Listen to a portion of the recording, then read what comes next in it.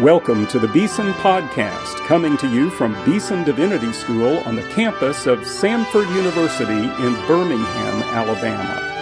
Now your host, Timothy George.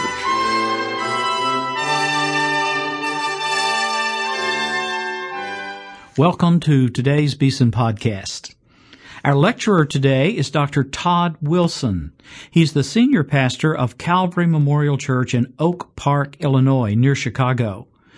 He's a wonderful preacher, pastor, thinker. He's a scholar, has a PhD from Cambridge University, author of a number of important books. One of the most important, I think, is a recent book, which he edited with his friend Gerald Heestand, called Becoming a Pastor Theologian, New Possibilities for Church Leadership. And in this lecture, Dr. Wilson is asking the question of what does it mean to be a pastor? He points out that there's a crisis in pastoral identity in the church today, and he sets forth his own vision of pastors as pastor theologians. Dr. Wilson has become a member of the Beeson Board of Advisors. He's a wonderful speaker and a great thinker and pastor himself, pastor theologian himself. So this is something that resonates deeply, his approach to ministry and preparation that resonates deeply with our own philosophy here at Beeson. We're delighted to have him as a friend and co-laborer in the work of the Lord. And I think you're going to love this lecture he's given, The Pastor Theologian and Preaching. Well, it's good to see you all. Thanks for coming out and being a part of this. Really do appreciate it. Grant did say there was free lunch and a free book, so that wasn't bad enticement. That's pretty good. That's all right. Bring you greetings from Calvary Memorial Church in Oak Park in Chicago. And by the way, there are Christians that live in Chicago, by the way. I had someone accuse me of being a communist yesterday when they found out I was from Chicago. But here's the crazy thing. The crazy thing, I was in North Carolina last week, and someone said the exact same thing when they found out I was from Chicago. So there must be something going on, although I should confess. When my parents came up to visit us one time, we're originally from Indiana. They came to visit, and there was the farmer's market going on Saturday. And my dad was shocked to see a table at the farmer's market with a sign-up for the National Communist Party. Well, anyways, I'm not here to talk about communism or Chicago, but to talk about the pastor, theologian, and preaching. And maybe a way to ease into the conversation is I'd like to begin with an observation, not about the pastor, theologian, or about preaching, but about pastors in general in today's culture. And would be interested as to what you think about this observation. Here's the observation. Pastors, by and large, don't know who they are or what they're supposed to be doing in today's culture. And so I'd want to argue that pastors across the country are experiencing what you could call, I think, a crisis of identity. And so behind the benign pastoral smiles and the inspirational messages and the ever-expanding ministries and the capital campaigns and all of the kind of churchly activity that we see, I think there lurks in the hearts and minds of many pastors that I talk to and interact with, and I look in my own heart and life. I think there lurks a sense of confusion as to what a pastor is, and therefore what a pastor does. Or in the words of Princeton Seminary President Craig Barnes, he says this: the hardest thing about being a pastor today is simply this, quote, confusion about what it means to be a pastor. A kind of identity crisis. And so think about that for a second. Probably not another profession in the modern world that lacks as much clarity as the pastoral profession in terms of the basic requirements or entailments of the job, like the metrics, the benchmarks. How do you define it? And I think that many pastors, as a result, feel like they're stepping onto the stage, as it were, of pastoral ministry, but they haven't been handed the script, and so they're not exactly sure what role they play, what their lines are. If you follow that metaphor, that analogy, they are like unscripted, anxious stutterers on the stage of ministry. A kind of identity crisis. And what's the net result of that?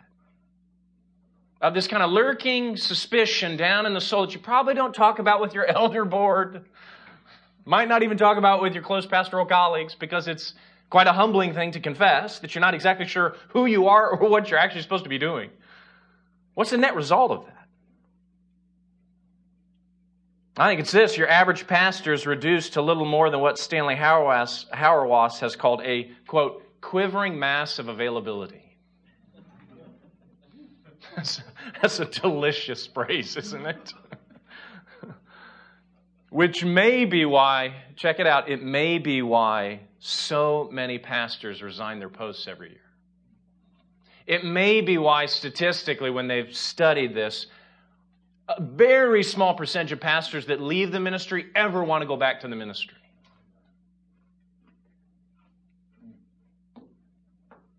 And it may be why there's so many insane and often tragic attempts to conceal, I think, the confusion and the resulting burnout with all kinds of forms of self-medication and self-soothing. From drinking to pornography to extramarital affairs to overeating to obsessing about money and power to a kind of complete emotional disengagement with your people or with God Himself.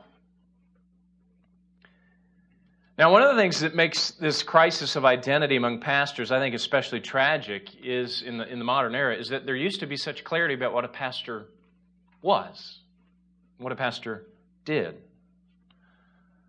In fact, for centuries in the life of the church held out a pretty clear and compelling vision of what a pastor is and what a pastor does. In short, a pastor is a theologian. And when you hear that, we're not thinking academic and rarefied, but someone who knows the ways and the works and the will of God and can speak with wisdom to the people of God. Speak theologically. But the reality is this ancient vision of pastor as theologian, as someone who knows the way and the will and the works of God and can speak them with wisdom and anointing, this ancient vision is now buried under at least 6 feet of dirt. So that we now need to run around hyphenating pastor with the word theologian. Right? Like born again with evangelical or Christian. Which is why back in 2006, my colleague Gerald Heaston and I founded this organization devoted to putting the calling of the theologian back into the calling of the pastor. We called it, as Grant mentioned, the Center for Pastor Theologians, and it's not very creative, I'll admit that, but its vision is clear. Its mission is clear. To resurrect the ancient vision, the kind of classic Christian historic vision of the pastor as a theologian, not as an end in itself, but for the renewal of the church in its ministry and mission to the world. And we try to capture that vision, articulate it in the book that Grant mentioned, The Pastor Theologian, Resurrecting an Ancient Vision.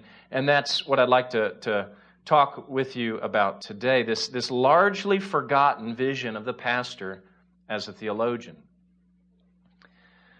But before diving into that, maybe just to hit the pause button for a second and ask, what is a pastor theologian? We're bandying that term around a lot these days, I think, but what is a pastor theologian? And perhaps the most helpful thing I can say to you is that the pastor theologian is not 2 people, but 1 person.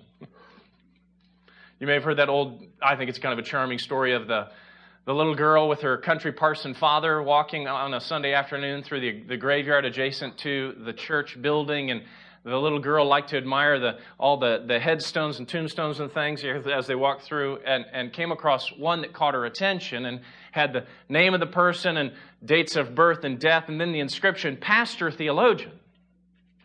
And her face lit up with a kind of mix of surprise and concern, and she said to her father, Papa, why do they have 2 people buried in there? Right?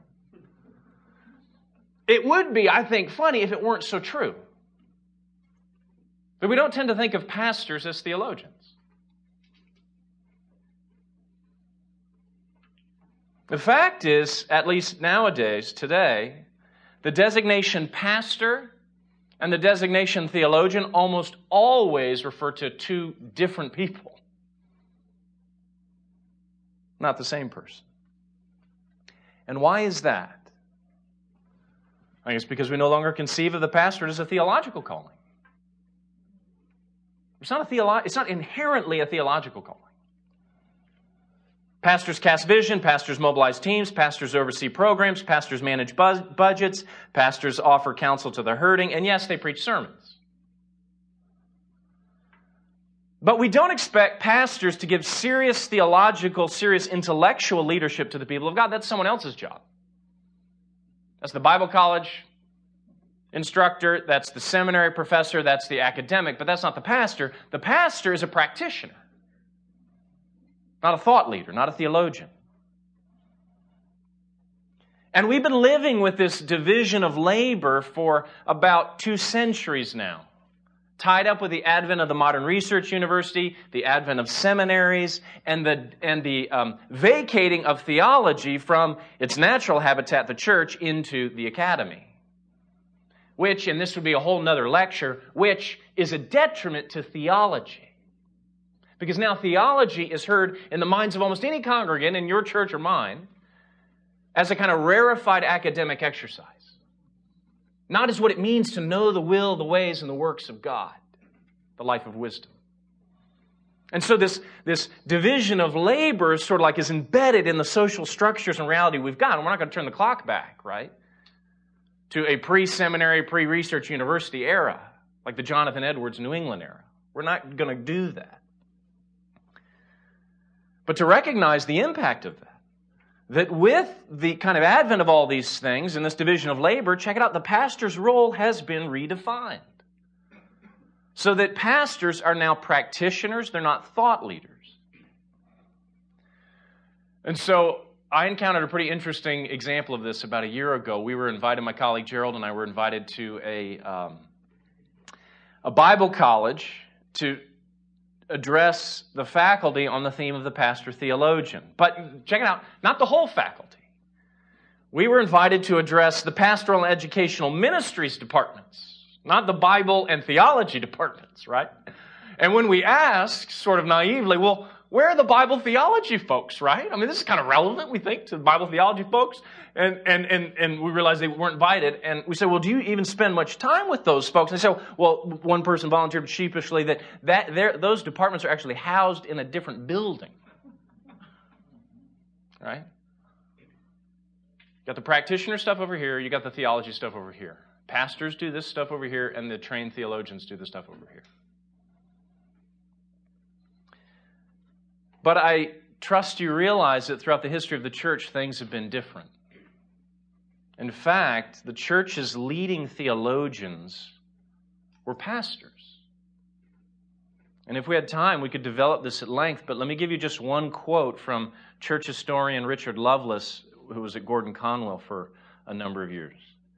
He's talking about the time from the Reformation to the Second Great Awakening, a period of several hundred years, and this is what he says. Listen to this.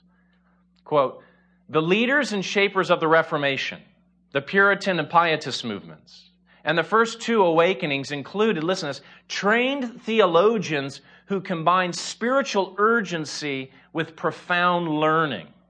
Men who had mastered the culture of their time and were in command of the instruments needed to destroy its idols and subdue its innovations. Luther and Calvin, Owen and Frankie, Edwards and Wesley, Dwight and Simeon." Close quote. And I love the definition of the pastor theologian kind of embedded in that quote. Let me say it to you again. The pastor theologian as a trained theologian who combines spiritual urgency with profound learning. Someone whose vocational home is in the church as a pastor with all that means, right? All the rough and tumble of that. Vocational calling and home in the church as a pastor, but whose calling is to feed God's people as a theologian. Someone who knows God, helps people see God. And so that's what I'm talking about when I'm talking about a pastor theologian. But I think it's equally important to be clear on what we're not talking about when we're talking about pastor theologians. Because again, as the term is getting a little more currency, I think, today in evangelicalism, at least in certain parts of evangelicalism, I think there's a kind of growing confusion about what a pastor theologian is. And And I think of some tempting ways we're tempted to think about the pastor theologian as a pastor scholar, or the pastor theologian as a pastor smart guy, or the pastor theologian as a pastor with a PhD. But the reality is none of these is what makes a pastor theologian. Of course, there's an important place, I think, in the life of the church for serious biblical and theological scholarship. There's a place for the Kevin Van Hoosers and the Mark Knowles and the Daniel Blocks and the Don Carsons and many of the faculty here at Beeson. Serious scholars writing really big books, okay? There's a valuable, invaluable place for that. But that's not what I have in mind when I'm thinking of the pastor theologian. And nor am I thinking of the pastor theologian as the pastor who's like the really smart guy or the guy with a PhD. Because to possess a degree does not make one a pastor theologian. It doesn't even make one a pastor, right? But we live in a credentialed society, don't we? A credential-obsessed society where you got to have like a dozen little abbreviated letter thingies behind your name and your email signature if you're going to be anybody, much less a pastor theologian. I'm kind of credential-obsessed.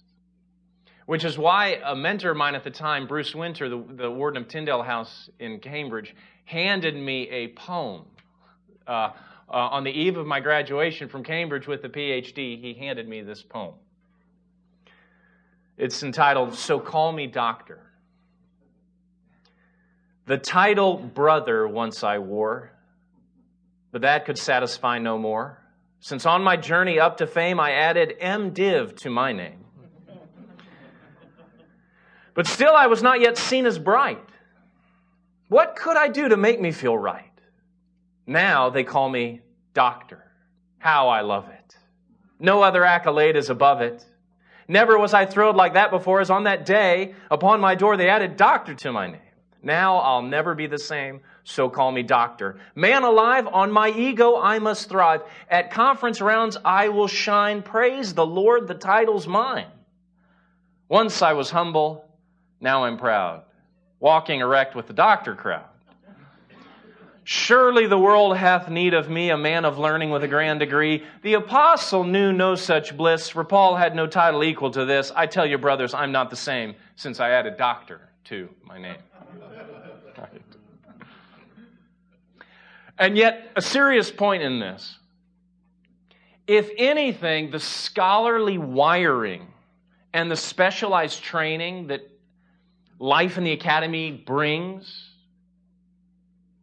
or reveals, the scholarly wiring, the specialized training, which many pastor theologians do tend to have and can be a marvelous asset.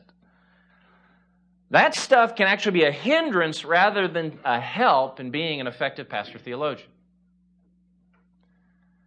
And so I remember an older gentleman in our congregation a couple of years ago after the sermon, in the benediction, the piano music was still going in the postlude, and he made a beeline up to me and he said, "Pastor," got right up on my face, "Pastor, I know what your problem is." I was like, "Oh, pray tell, what was my problem?" He said, "You need to crucify that Cambridge PhD." And then he walked off. And it took me a couple of years to get not my head around it. I got my head around it pretty quick, and I had a lot of things going on in my head after he said that. But it took me a while to get my heart around what he was saying. It wasn't delivered with the kind of gentleness my fragile ego would have preferred. Right? But I get what he's saying now, in retrospect. Pastor theologians, please don't misunderstand, pastor theologians are pastors with all that entails. Not smart guys with PhDs who couldn't find a paycheck in the academy, so they had to settle for the church. So sometimes I hear people say that. They're pursuing a PhD, that's marvelous. And if it doesn't work out, they'll go be a pastor. And I even hear academics, seminary professors and stuff, sort of like, well, we might direct them into the pastor if they can't find a teaching job. I say, no, we don't want them. If you're just looking for a paycheck in the church, that's going to be funky. At least for your people, if not for you.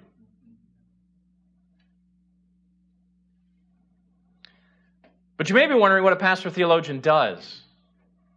Talk a little bit about what a pastor theologian is, what a pastor theologian isn't, but what does a pastor theologian do? And here's where I want to get a little bit more practical and distill it down to three primary tasks, in my judgment, what a pastor theologian does, each of which bears directly on the theme of preaching, pastor theologian and preaching. You might even say these three tasks are three priorities for a pastor theologian's preaching ministry. And I'll throw out, each of these three have kind of curricular implications. A punchline, which is, take seriously this classwork you're doing because it relates with this point. And the first and most important is this. A pastor theologian feeds God's people on the riches of God's Word. They're Bible people. So take Greek and Hebrew seriously in your exegesis classes and biblical theology.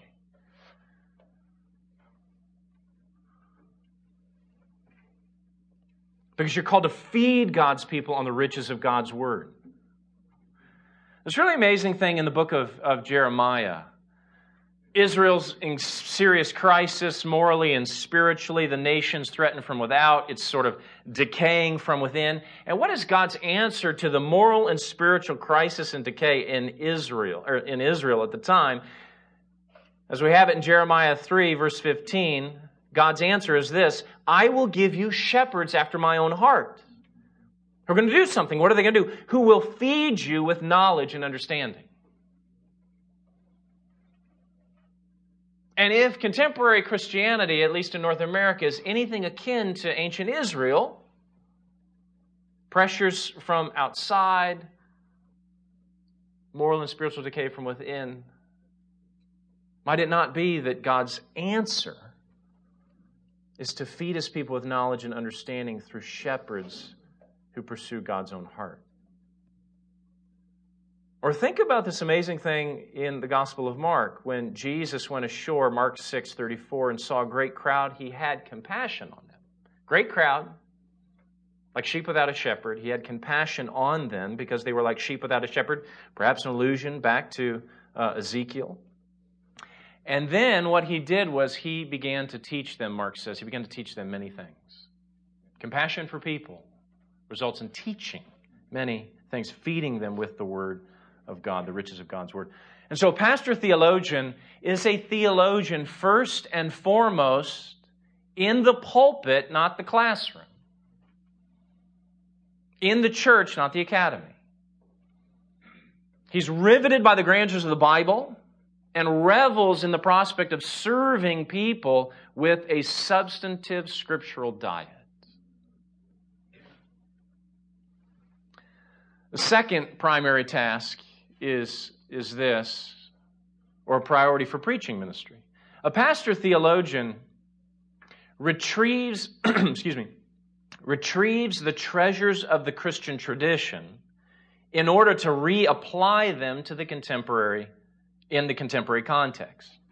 Retrieves the treasures of the Christian tradition in order to reapply them to the contemporary context. And so a pastor theologian is, yes, in the first instance, a student of the Bible, but also a student of church history, a student of the development of doctrine, history of doctrine. A pastor theologian doesn't suffer from what C.S. Lewis rightly referred to as chronological snobbery, the kind of presumption that what is most recent is best. Instead, the pastor theologian recognizes the need to mine the Christian tradition for its amazing intellectual and spiritual resources, and then offer those up afresh for the people of God today. And so if I could use an example from my own ministry of a way I tried to do this, this past fall in September and October, I preached a sermon series entitled Mere Sexuality, where I addressed some of the contemporary challenges to the Christian vision of sexuality. And the way I did it, the angle, was by primarily retrieving truths that were obvious to Christians of other centuries, but have now been lost, or at least forgotten. This is what I think the Apostle Peter is talking about in 2 Peter 3, verse 1, where he says his task is simply, as he's pastoring those to whom he's writing, his task is simply to, quote, stir up their sincere mind by way of reminder. So pastor theologian works at retrieval, not just exposition, but retrieval of the Christian tradition, the riches of the Christian tradition, the treasures of the Christian tradition. This is at the heart of, I think, what a pastor theologian is all about. But thirdly, lastly, certainly not least, a pastor theologian does this. A pastor theologian helps his people think theologically, not just about Christian things, but about everything. Super critical, I think. Pastor theologians don't just train people, disciple their congregations to think theologically about Christian things like atonement or small group ministry or worship services or missions, as important as all those are. But their task isn't limited to Christian things, Christian churchy things, if you will. I don't. That sounds sort of pejorative. I don't mean that. I mean, teaching our people about the atonement is huge, right? But not limited to what we categorize as Christian things. Rather, their theological task encompasses everything. How to think theologically about immigration, same-sex practice, evolutionary biology, mass incarceration, presidential politics. Not just like what candidate to support or not support, but to frame the entire thing up theologically. To think theologically about power, commuting, recreation, dreams, all of these everyday realities, to help our people think theologically about those. Mark Knoll, in his landmark book from a number of years ago, The Scandal of the Evangelical Mind, made the point that the scandal is there is no evangelical mind. While we may think Christianly about Christian things, we don't tend to think Christianly about everything.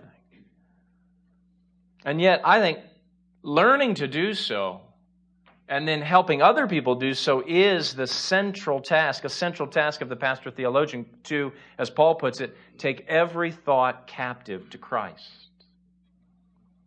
So to point one, feeding God's people with the riches of God's Word, exegesis, biblical theology. The second point, history, church history, and the history of doctrine.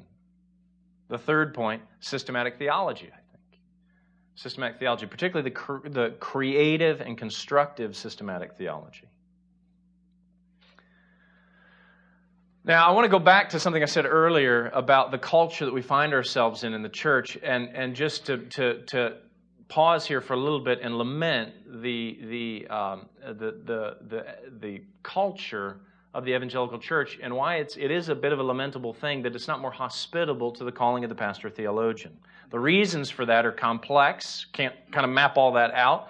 But I want to maybe demonstrate that it is that we live in a kind of inhospitable church culture for the kind of calling that I've just been describing by telling you a few stories. And one of them comes from the organization that we started, this Center for Pastor Theologians, where we have these gatherings of pastors that meet annually. And one of the first meetings of what is called our Spring Fellowship that meets in May and June got together. So it was the first gathering. It was about 7 years ago of this group of folks. And we start off the same way. We meet on Monday night. We have Chicago-style pizza at our house. And then we sit around in the living room and go around the circle talking about the high point and low point of our past year in ministry. It's always a powerful time. But as we went around the circle, you could... and people were talking about the high points, and then particularly they were talking about the low points. You could hear this kind of palpable sense of me too, as each person would share. Because of the sense of kind of vocational isolation, part of that's just being a pastor, but I think as these guys are trying to work out being a pastor theologian in an inhospitable church culture, the sense of like me too and resonating, we finally got around the circle to one guy who literally broke down in tears. Because he felt so sort of like out of sync and out of step with his congregation and what he was passionate about and what he felt responsible and called by God to be about for his church, for the good of his church. He just felt like there was such a being out of step. And so since that meeting, and it was serious, I want to make light of it, but as we described that, we now joke that the first gathering was like a meeting of Alcoholics Anonymous, right? Where you got to go around and you introduce yourself, "Hi, I'm Todd. I'm a pastor theologian," and you get all these sort of sympathetic nods and all this kind of stuff. Or take this example. A colleague of mine was applying for a pastoral role at a well-known church in a large metropolitan area, and he was advised by one of the associate pastors who was kind of prepping him for the interview for the pastoral position. He was advised that, quote, he should be ready to explain why he got an MA in theology. And then the guy that was advising kind of leaned in a little bit and he said, "The fact is they're not real big on seminary around here."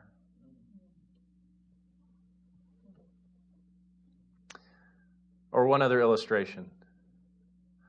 One of the pastors in our network shared about the time when he had gotten to church early one morning to spend some extended time in Bible reading and prayer, and then with a little balance of time, he was going to delve into, I don't know what it was, he was going to read some Luther for the good of his own soul, or Calvin, or whatever it was, right?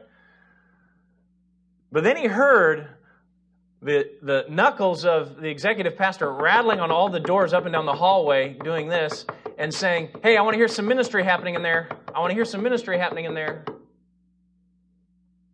I don't want to be unduly critical of the church culture that we find ourselves in. I really don't. But I do want to be candid and realistic about it. And I want to say that the evangelical church on the whole has become inhospitable to pastor theologians. And maybe it'll help if I can smuggle in a good quote from Eugene Peterson at this point, right? Who says this, quote, "North American culture does not offer congenial conditions in which to live vocationally as a pastor. Men and women who are pastors in America today find that they have entered into a way of life that is in ruins," he says. Whoa, it's pretty strong. "The vocation of a pastor has been replaced by the strategies of religious entrepreneurs with business plans. Any kind of continuity with pastors in times past is virtually non-existent," Peterson says. Wow. So you see, if we're going to recover this kind of pastoral calling, one that's inherently theological in nature, then I think we need to work in the kind of collective effort of making the church a more hospitable place for the calling of the pastor theologian. Which means we need to help change the culture of the church so that pastor theologians can thrive. Not to make the life of the pastor theologian more cushy and comfortable, but because we really believe that that's going to be in the best interest of the church. It's kind of theological health and spiritual health. And thus it's ministry and mission and witness in the world. And so a change of culture, creating a culture where pastor theologians thrive. Andy Crouch, in his award-winning book, Culture Making, he makes a really interesting observation about how culture works. He says this, that culture makes the impossible possible, and it makes what was once possible now impossible. And he gives the example of traveling from Boston to Seattle on Interstate 90, which he says takes 50 hours. I've never driven it, but he says it takes 50 hours. It's kind of an amazing thing to go all the way from Boston to Seattle by car, 50 hours, boom, there you go, all the way across the country. But he says kind of the advent of that culture has made something possible that was entirely impossible a century earlier. But now you can't ride a horse from Boston to Philadelphia. Okay? And what I want to suggest is that the evangelical church as a whole needs to work to change the culture of the church so that it's possible once again to be a pastor and a theologian at the same time. And so that it's impossible, or at least highly unlikely, for anyone to be a pastor without being a theologian. Conceiving of their role, conceiving of their calling in highly theological terms. That's an aggressive vision, I admit. It's a bold vision, and it's not going to come to pass without some intentional effort on lots of people's parts, and it's a multiple generations sort of effort, right?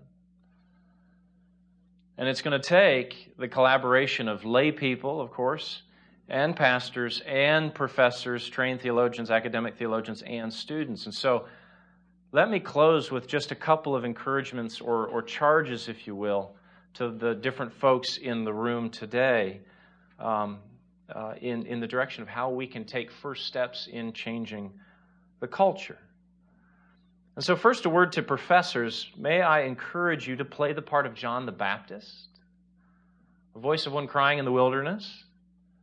That if we're going to see the resurgence of theological integrity in the church, we're going to need seminary professors to promote the pastorate as a viable place to do theological work. Find your finest theological students and direct them into the pastorate. Maybe through a PhD program. But if they want to, if they're passionate about and gifted to do serious theological reflection, entice them with the calling of the pastorate as a marvelous generative source for doing theology. And so play the part of John the Baptist, directing your best students, directing your students, and kind of holding up the vision of the pastorate as a theological calling. To the pastors in the room, just to encourage you to stand in the gap. Stand in the gap between call it the academy and the church. Don't abdicate the responsibility to give theological leadership to your congregation. Don't abdicate that responsibility. Don't delegate that or defer that to the academy or the scholars. Because you have been called and anointed by God to be the shepherd of your people. And so an encouragement to take a more active posture in providing theological leadership to your congregation. And then finally, lastly, to the students, may I encourage you to believe it's possible. Believe it's possible. This vision. While it's not going to happen in a year or two, to trust that we can see, we indeed will pray, we will see the renewal of the pastoral calling. The church stands in significant need of pastors, gifted pastors, like many of you, no doubt, in the room this morning, who are capable of being practicing theologians for the sake of the church. The church needs that. And it's my hope that those of you preparing to serve the church will take seriously, not just be intrigued by, but take seriously this calling, this vision of the pastor-theologian. And it's my prayer that those of you who are gifted would answer that call as the Lord directs, to provide theological leadership to your church for the good, the renewal of the church, and ultimately for the glory of the church's Savior, Jesus Christ. Amen? This lecture by Dr. Todd Wilson, we have heard, was given at Beeson in 2016 as a part of Beeson's initiative to strengthen the quality of preaching, a 5-year grant from the Lilly Endowment.